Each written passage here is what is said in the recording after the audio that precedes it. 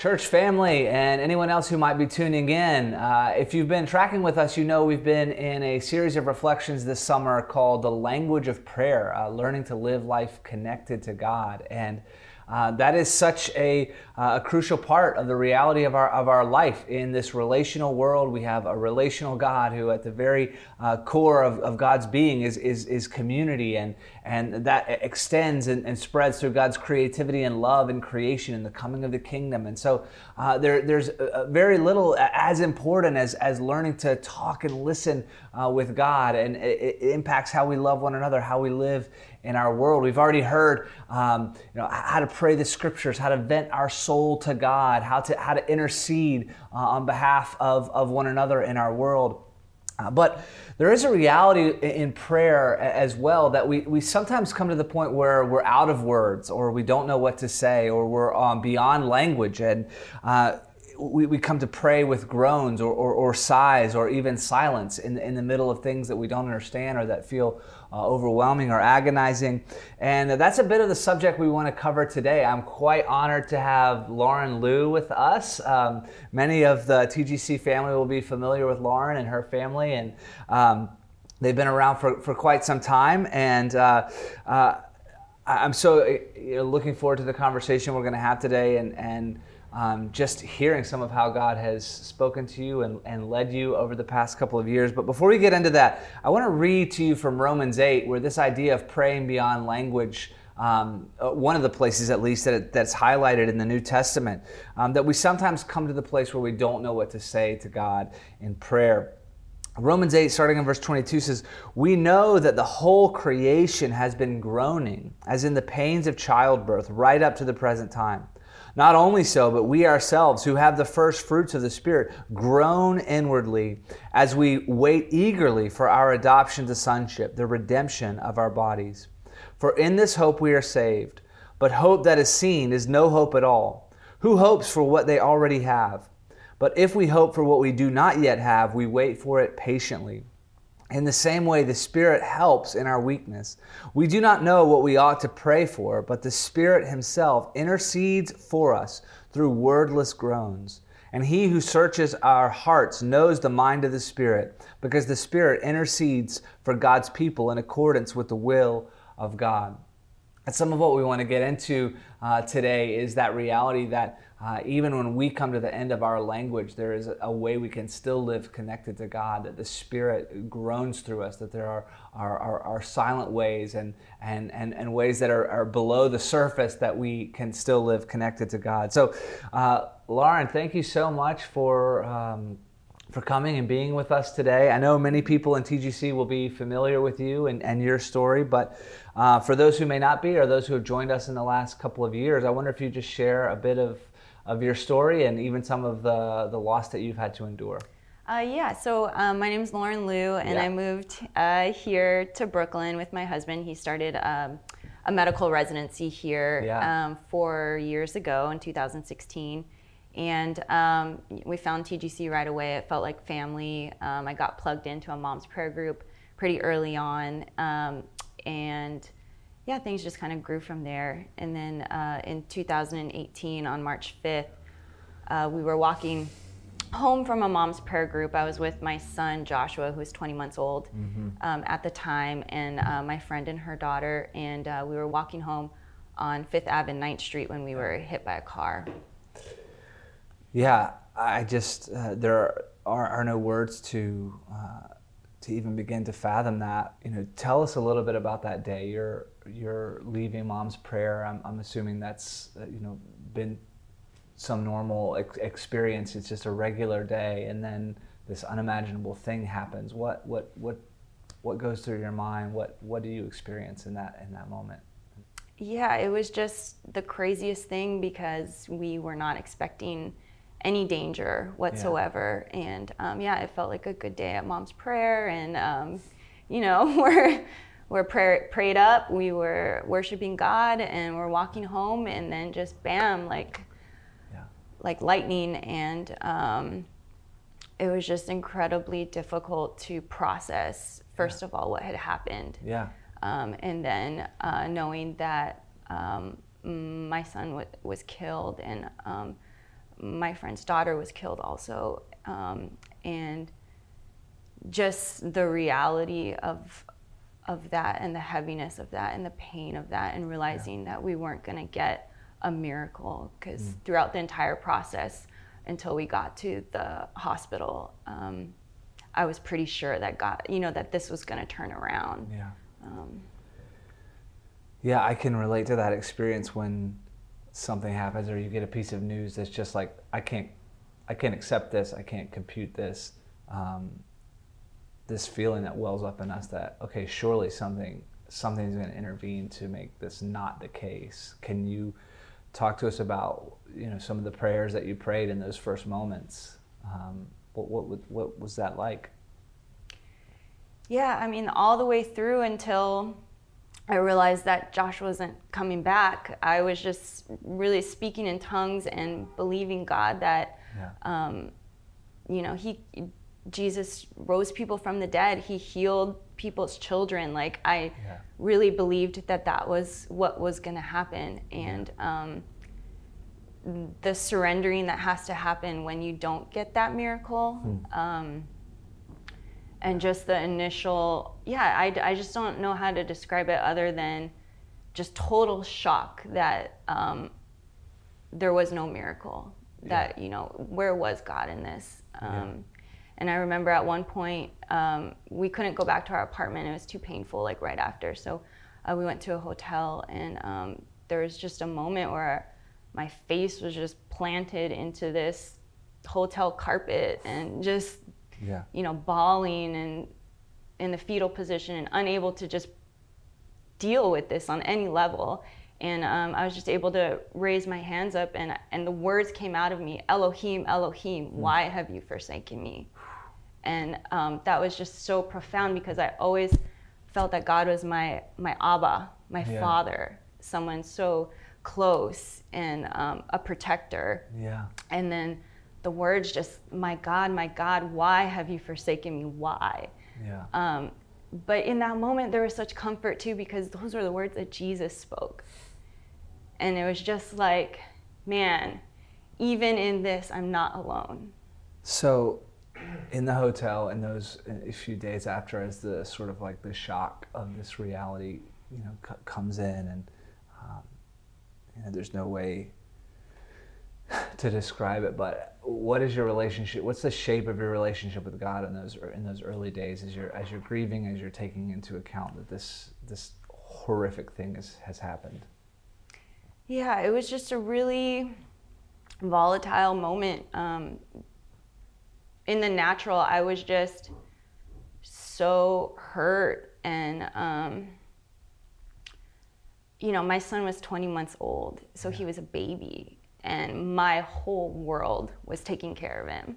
From sun up to sundown every day in the middle of the night. So just the idea of like, where is he? Who is with him? Like, it was just really, really hard. And so I had those fundamental questions that you just know that right? We die, we go to heaven. It's your best day on earth, or your worst day on earth is your best day in heaven. But when it happens, it's just like, everything was just questioned.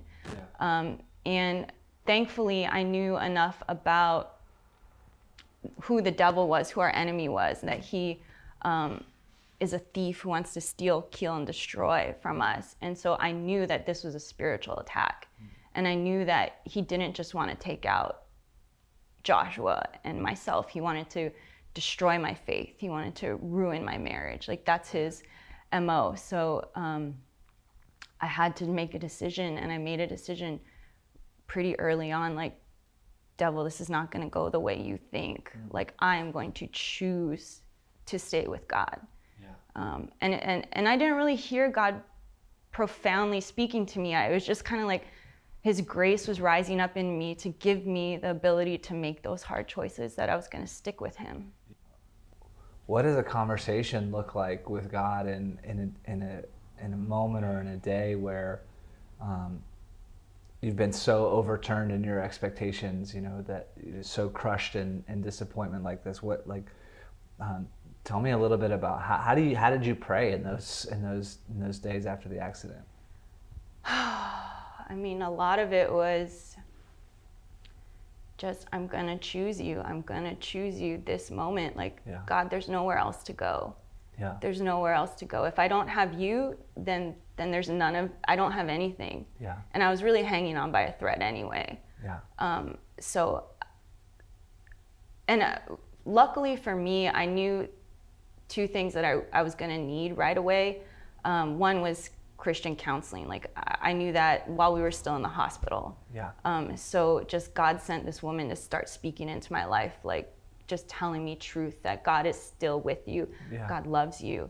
And then the second, where early on I started reading Christian grief books from other families that had lost children. And they were just speaking to me truth that God still loves you. Yeah. God, there's a way to walk through this and not feel like God hates you or he's abandoned you. So they really taught me how to pray through those moments. Yeah. So I can imagine, in whatever we'll call it normal life, even though I guess, like days like, that March 5th let us know that normal life is kind of an illusion, that at any moment, like something can break through. But there's sort of like almost a way that I'll talk to God that I don't know. It's not like I'm trying to be formal or respectable per se, but there's certain territory that I don't feel like I always drift into every day. But when you're feeling so raw and so broken and so disappointed and in grief, how you spoke to God, did it change in that time from before in your life, or was there sort of territory that you discovered in your life of talking to God? Was it like you read the Psalms and there's just desperation in the language? What was that like? How did you speak? Yeah, I just spoke my heart. I spoke it when I was mad. I spoke when I was let down.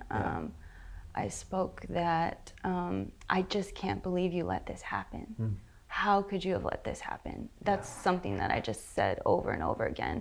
And and I gave him my heart, and I felt free to do that. Yeah. And I think that's really important, like what you were saying about the Psalms. Like, not every Psalm is like, praise you, Jesus, you're so great. A lot of it is like, I am in the pit. Where are you? Yeah. How could you have left me? Like, God can take all of it.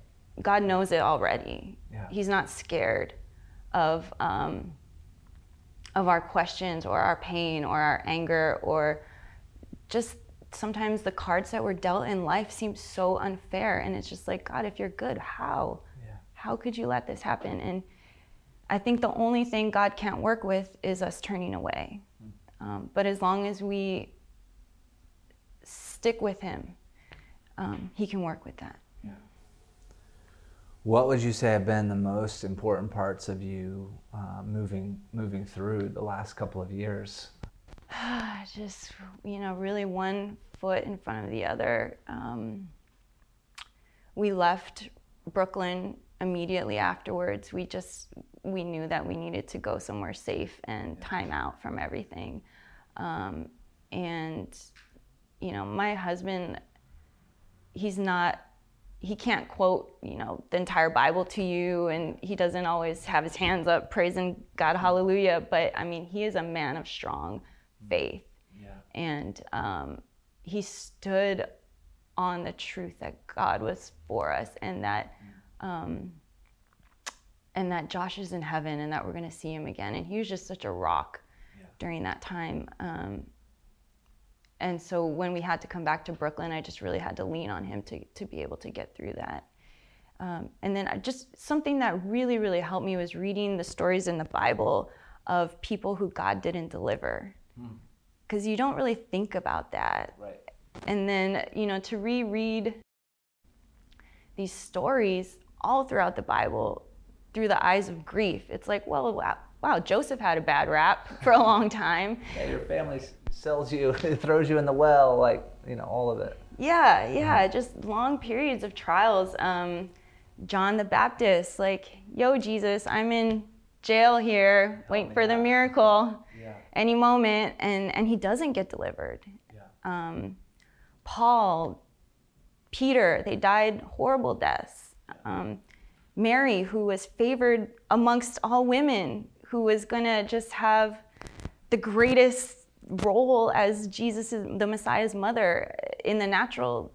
She's pierced in her own heart. She watches her son die. So those things gave me great comfort. And I know that those are people that God loves. Yeah. So that gave me great strength to just kind of draw on that. Yeah, I think that's such an interesting thing, that when you go through something tragic or radically disappointing, that it's not a sign that God doesn't love you. In fact, we have this moment where Jesus is baptized and you hear the affirmation from the Father, and yet we know he's on the journey to the cross, and that is a paradigm for our lives in a broken world, that the waves of this pain break into our lives in such unexpected ways. I'm wondering how you relate to something. I can think in my life about hearing something like the Spirit groans in our weakness, or that there's ways that God helps us when we don't know what to pray.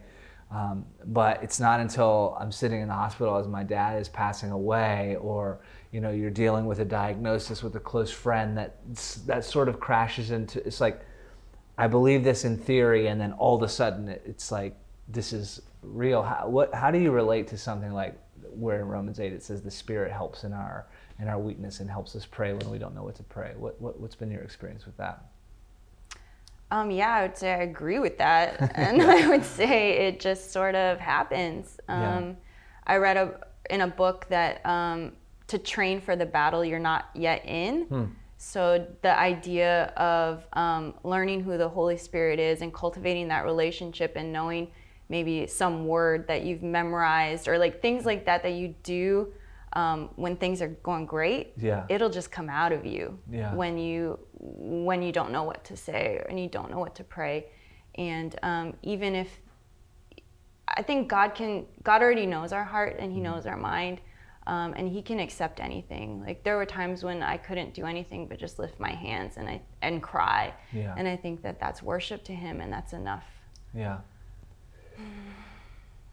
I have to admit, being with you in a few of those days right after the accident, there's times that I will just never, forget, and that are burned into my memory. But some of the most unbelievable were listening to your prayers during those moments, and it felt as an observer like there was something welling up in you that was just like, because it felt like at times like all the rest of us were a little dumbfounded, and you were leading out in praying, and things were pouring out of you. I don't know how much you could articulate what that experience is like, but I would love to hear, like, how did you feel, or what language can you put to what that experience was like?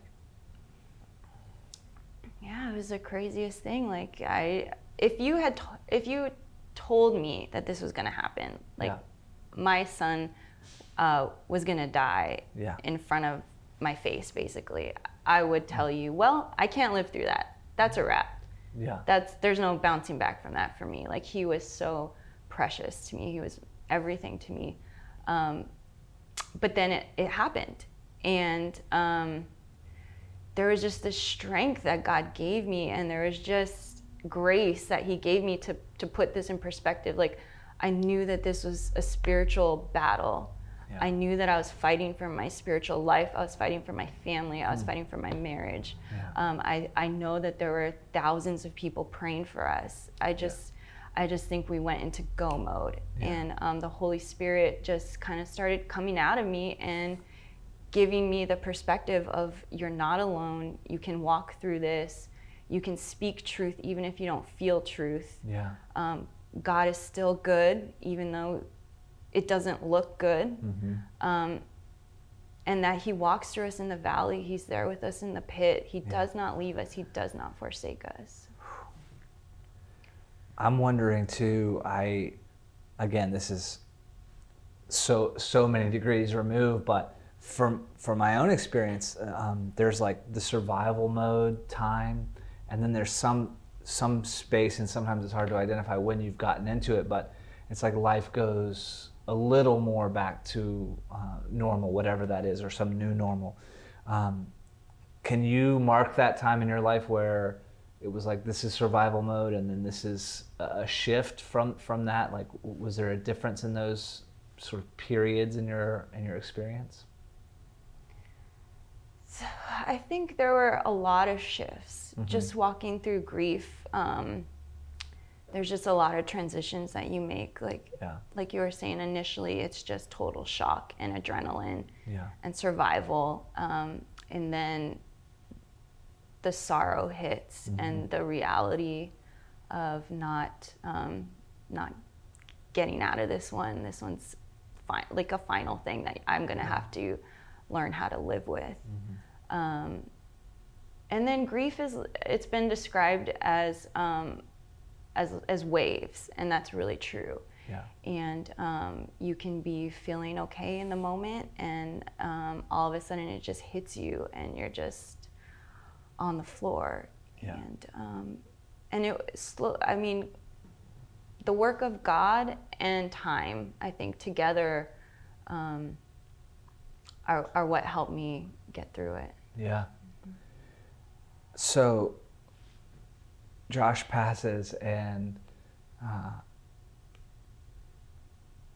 this sort of moment is thrust upon your family and the community, but you still have Sam, you still have a marriage, you still have, like, in a sense, like, there's breakfast to eat a few days later. Like,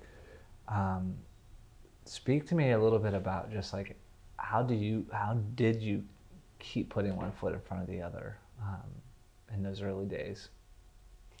Yeah, honestly, like, when I think about it, I don't know. Yeah. I don't know. I don't know. I think it was just the grace of God and the strength, because it doesn't make any sense. Like, I mean, thankfully I had Sam, my 7-month-old at the time, and he was my reason to get out of bed. Mm-hmm. And my 2 boys were 13 months apart, so I really didn't know how to parent Sam without Josh. Yeah. And that just was so painful to, like, I'm used to, like, change diaper, breakfast, yeah. And that was really hard. But I mean, he was my strength. I always say Josh is my joy and Sam is my strength. Mm. And he helped me keep going. And I remember one day, just to speak to marriage, I remember one day praying and trying to talk to Josh or hear anything from Josh. And it's kind of embarrassing, but I heard really clearly, "Be nice to Daddy." Mm. And I was just like, wow. What? Of all, like, I birthed you, and, like, I miss you so much, and that's what I felt in my spirit. Wow. But a few days later, I was led to this Christian marriage ministry. Mm. And for some reason, I just started watching sermons about fighting for your marriage. Yeah. And there's statistics that say, like, marriages can't survive the death of a child. Right. And I knew that people were particularly speaking over our marriage, but I just, honestly, one of the most beautiful things that's come out of this is my marriage is stronger than it's ever been. Yeah. Wow. I'm imagining there was so many people, or I can imagine in my, like, just sort of groping for needing help, in those moments where you feel overwhelmed. Kind of a 2-part question. I wonder if you could say some of the things that felt like lifelines that came in, to your experience in those early days or months. And the second part is there anything, sort of like counsel for the broader church? You said this actually wasn't helpful, but maybe the helpful parts first. What were things that sort of, like, became, places for you to hold on to, or lifeline type things? Man, there's so many things. I mean, those early days, we really couldn't do anything but process our grief. So I think prayer, just people really, really praying for us that I didn't even know. Yeah. People I didn't even know. And to find out later, and I'm still finding out, like, oh my gosh, I was praying for you. Like, I didn't know that was like, you're that Lauren. I was praying for you, Yeah. and I was praying for your marriage. Yeah. Like really crazy stuff like that, you know, like. And how does that feel? Does that feel encouraging or like strange or? Oh, it's so encouraging. It's I really believe that prayer is powerful, and it can cover people, and it can change outcomes, and it's powerful. So, yeah, it was so beautiful, and it's still beautiful to me to realize, and then just tangible things of showing up, and like we didn't have like a personal relationship. You were a pastor and we were in the church, but when that happened, you showed up and you were really there from day one, ground zero. Like, you read Josh's his last rites, and you were there at the funeral, and just really specific people who God preordained to walk this with us stepped up and helped carry us. I think about that quite a bit. I have a few people in my life that, sort of older mentor folks who will say, and I'll forget, quite honestly, and they'll say, I pray for you every single day, or I have your name on this list. And I wonder how often we feel differently than we would, because, that those prayers of protection or prayers of for guidance and blessing are on our lives. How about the opposite side? Is there anything you would say to the church? We could say, God forbid that we would ever go through something like this again. But of course, this year alone, 2020, has been filled with so many surprises, and we have to process our relationship with God, our relationship with one another in the throes of real life. Is there anything that you would say, this is something to avoid, or this wasn't as helpful, or in that regard? Yes. And I don't think anyone has any intention of ever causing harm. Yeah. It's not that. It's not a malicious thing. But I do feel ignoring it. Like, I understand it takes a lot of courage to see like a grieving mother, and you don't want to hurt her feelings, and you don't want to bring it up, and you're not sure how she's reacting. But when someone is going through something really painful and they are, I think it can, and they know that right, it can be hurtful to not acknowledge it. Yeah. And not just say like, hey, a good look in the eye, and I'm feeling you, and I'm praying for you, and I'm sorry. Yeah. And that can be enough. Can be enough. And that takes courage. Yeah, I appreciate you saying that, because it's not like you have to have all the right words or know exactly the right, move to make or gift to give. It's just sometimes just acknowledging that this is happening. And I think about that in relationship with God, like how many times basically we just set our experience before God and say, this is where I am, this is what I'm dealing with, and then you have to take it from here. Like, I can't chart the way forward. This is just my experience. I'm overwhelmed, I'm in agony, I'm in pain.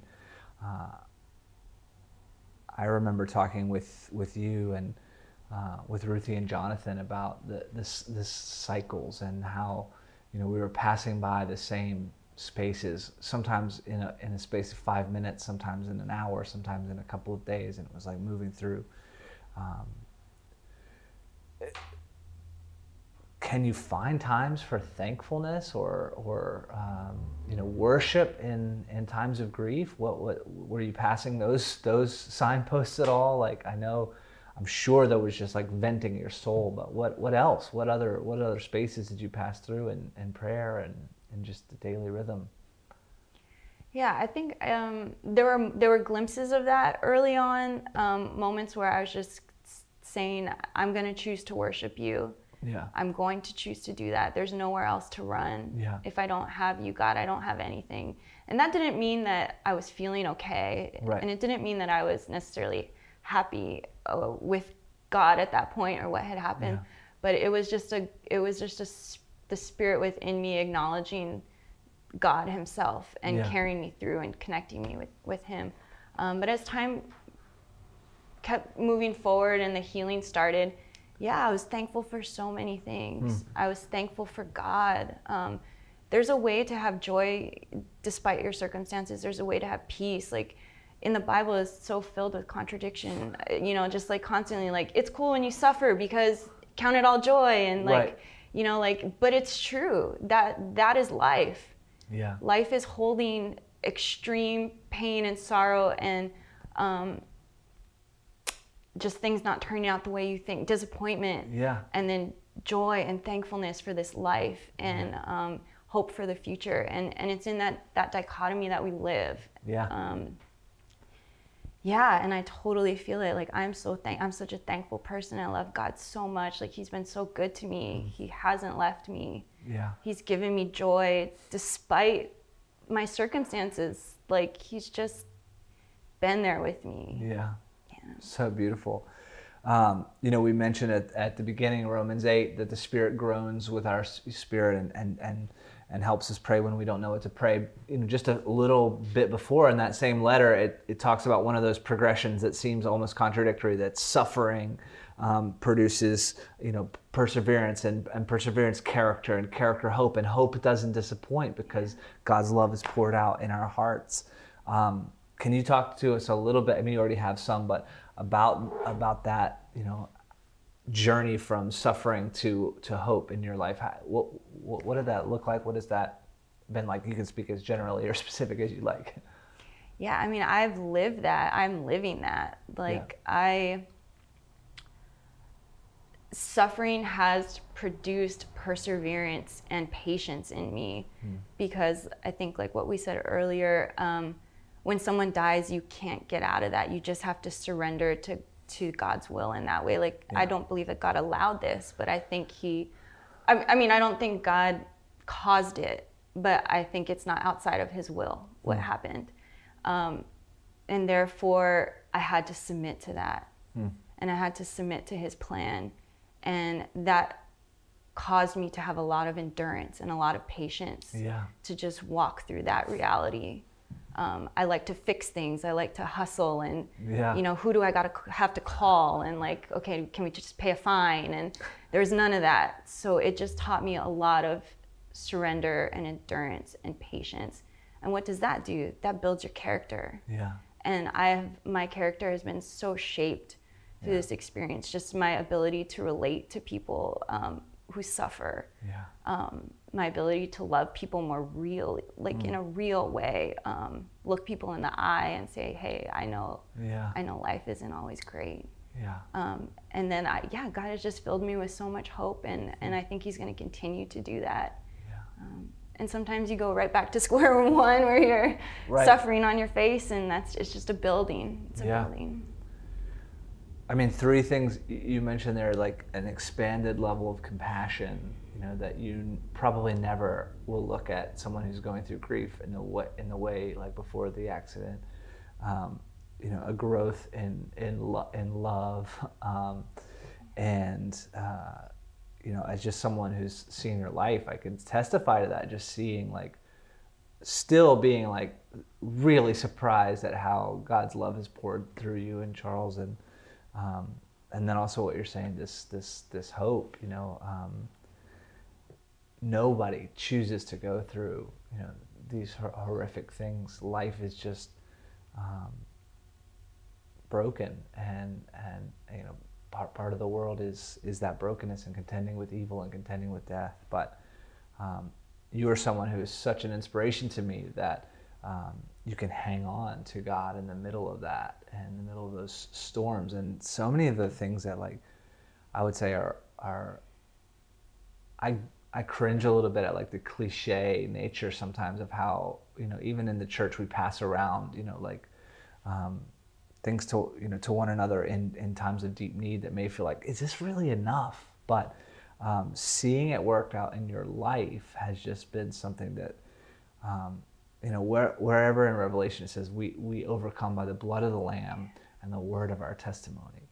And we know the blood of the Lamb piece, there's, without the cross and the resurrection, we don't have salvation. But the testimony part, no one can change your story. No one can say, Lauren, you haven't experienced, you've walked a road that's there's an undeniable reality to God's work in your life, and I just think it's so inspiring and so powerful. And I know that as many people as you found out were praying for you and you didn't know, I know that your life has been an inspiration to many more people than you will even know. I think that's one of the things God kind of keeps us from seeing sometimes, the full ripple effect of the influence of our life. But I wonder, you've mentioned some of the ways you've changed since this happened. If you were going to speak to someone who is going through unimaginable grief or loss in this way, what are some of the things you would say to them? I mean, I would just say that God loves you, and it doesn't make sense. And I know you may not even want to hear that, and you may not believe it. Yeah. And you may be really mad. Yeah. But it doesn't change the truth. God loves you. Yeah. And God will stay with you. And if you just don't give up, on God, that's the only thing you have to do. Yeah. You don't have to be happy. You don't have to eat. You don't have to get dressed. You don't have to, wipe the snot from your nose. You don't have to do any of that. You just have to not give up on God. And I can just testify that He is with you in the pit, and He's gentle. Like, I didn't always have a strong sense of His hands right on me or His voice right in my ear, but there's just this soft presence of God in the pit. Yeah. And He'll carry you through it. And if you surrender to it and you allow yourself to face the pain and face it head on, the reality of your new life and what has happened to you, God will heal you. Yeah. And He'll take you on a journey where you're a different person and you're more shaped into the image of God, and your character becomes more refined to the character of Christ. Yeah. And really that's what this is all about. Like, this life is not permanent. It's fleeting. Our home is in heaven. It's where we're going. It's a beautiful, wonderful thing. Yeah. And our job is to be Christ to people. And sometimes suffering is what refines you and purifies you of things you can't be purified of any other way. Yeah. Something you mentioned a few times now, and I think in those deep days of grief, how much must it have felt like a fight to keep going, but you've mentioned surrender multiple times.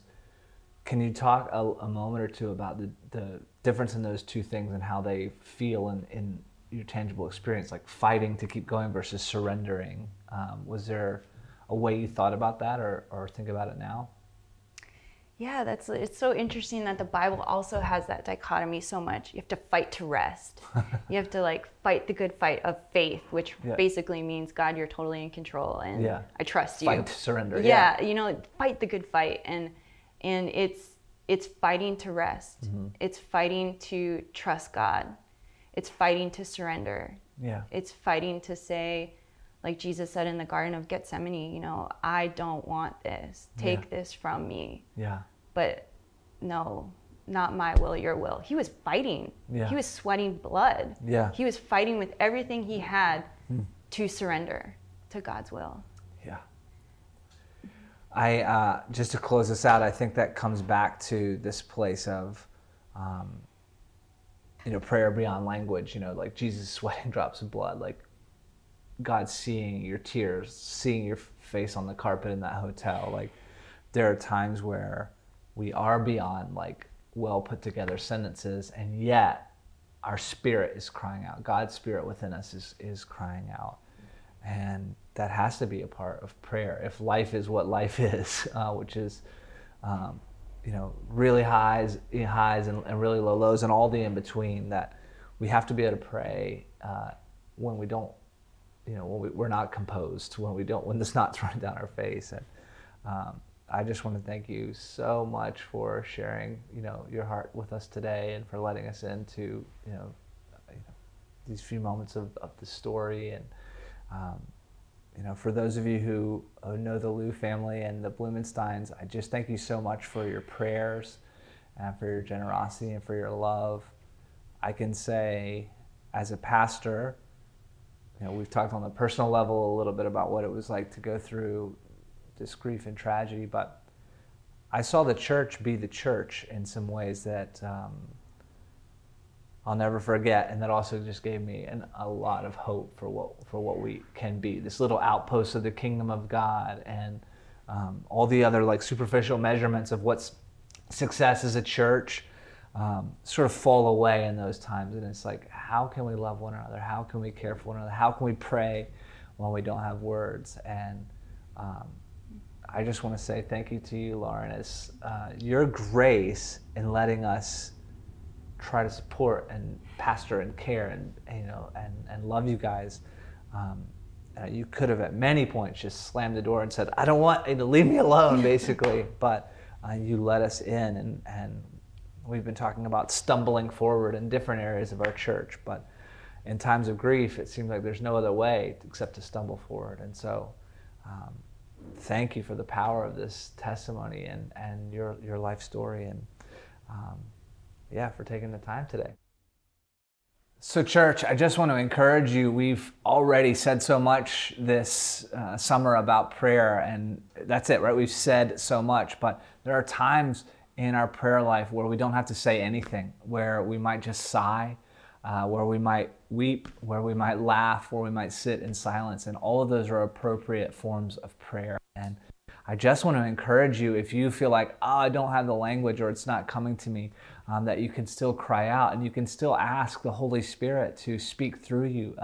It's totally appropriate. Disciples who had walked with Jesus closely for a long time said, teach us to pray. It is something that we can continue to grow in. Any real, meaningful, intimate relationship has to grow in its communication. And sometimes the most mature forms of communication are not just going on with our words, but sitting in silence with one another and letting a moment be a moment, or letting a feeling be a feeling, or letting circumstances be what they are, and saying, God, I don't know what to do here, but I offer this up to you. And that is a tremendous act of faith, and I just encourage you with that as you go forward. Sometimes prayer is beyond language.